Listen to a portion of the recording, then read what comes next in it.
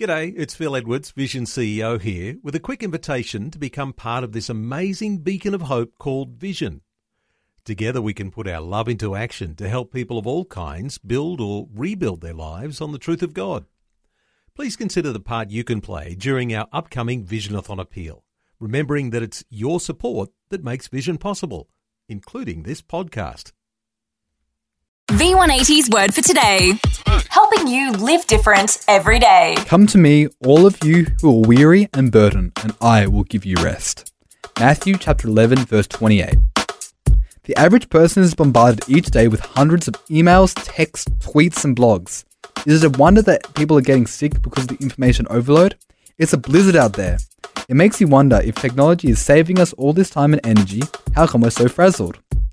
Busyness presents more opportunities for the enemy to run you into the ground. That's no way to live, and it certainly isn't God's will for you. Don't wait until you hit rock bottom, get fired, throw away your life, settle for a dead-end job, or lose your friends.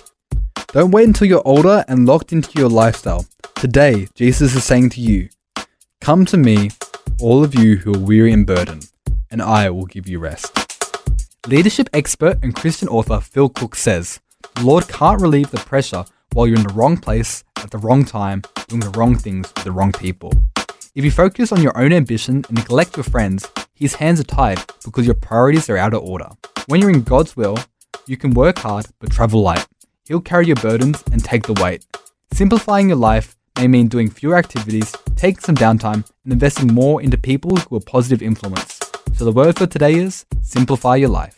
The word for today, as featured in V180 magazine. Subscribe today at v180.org.au.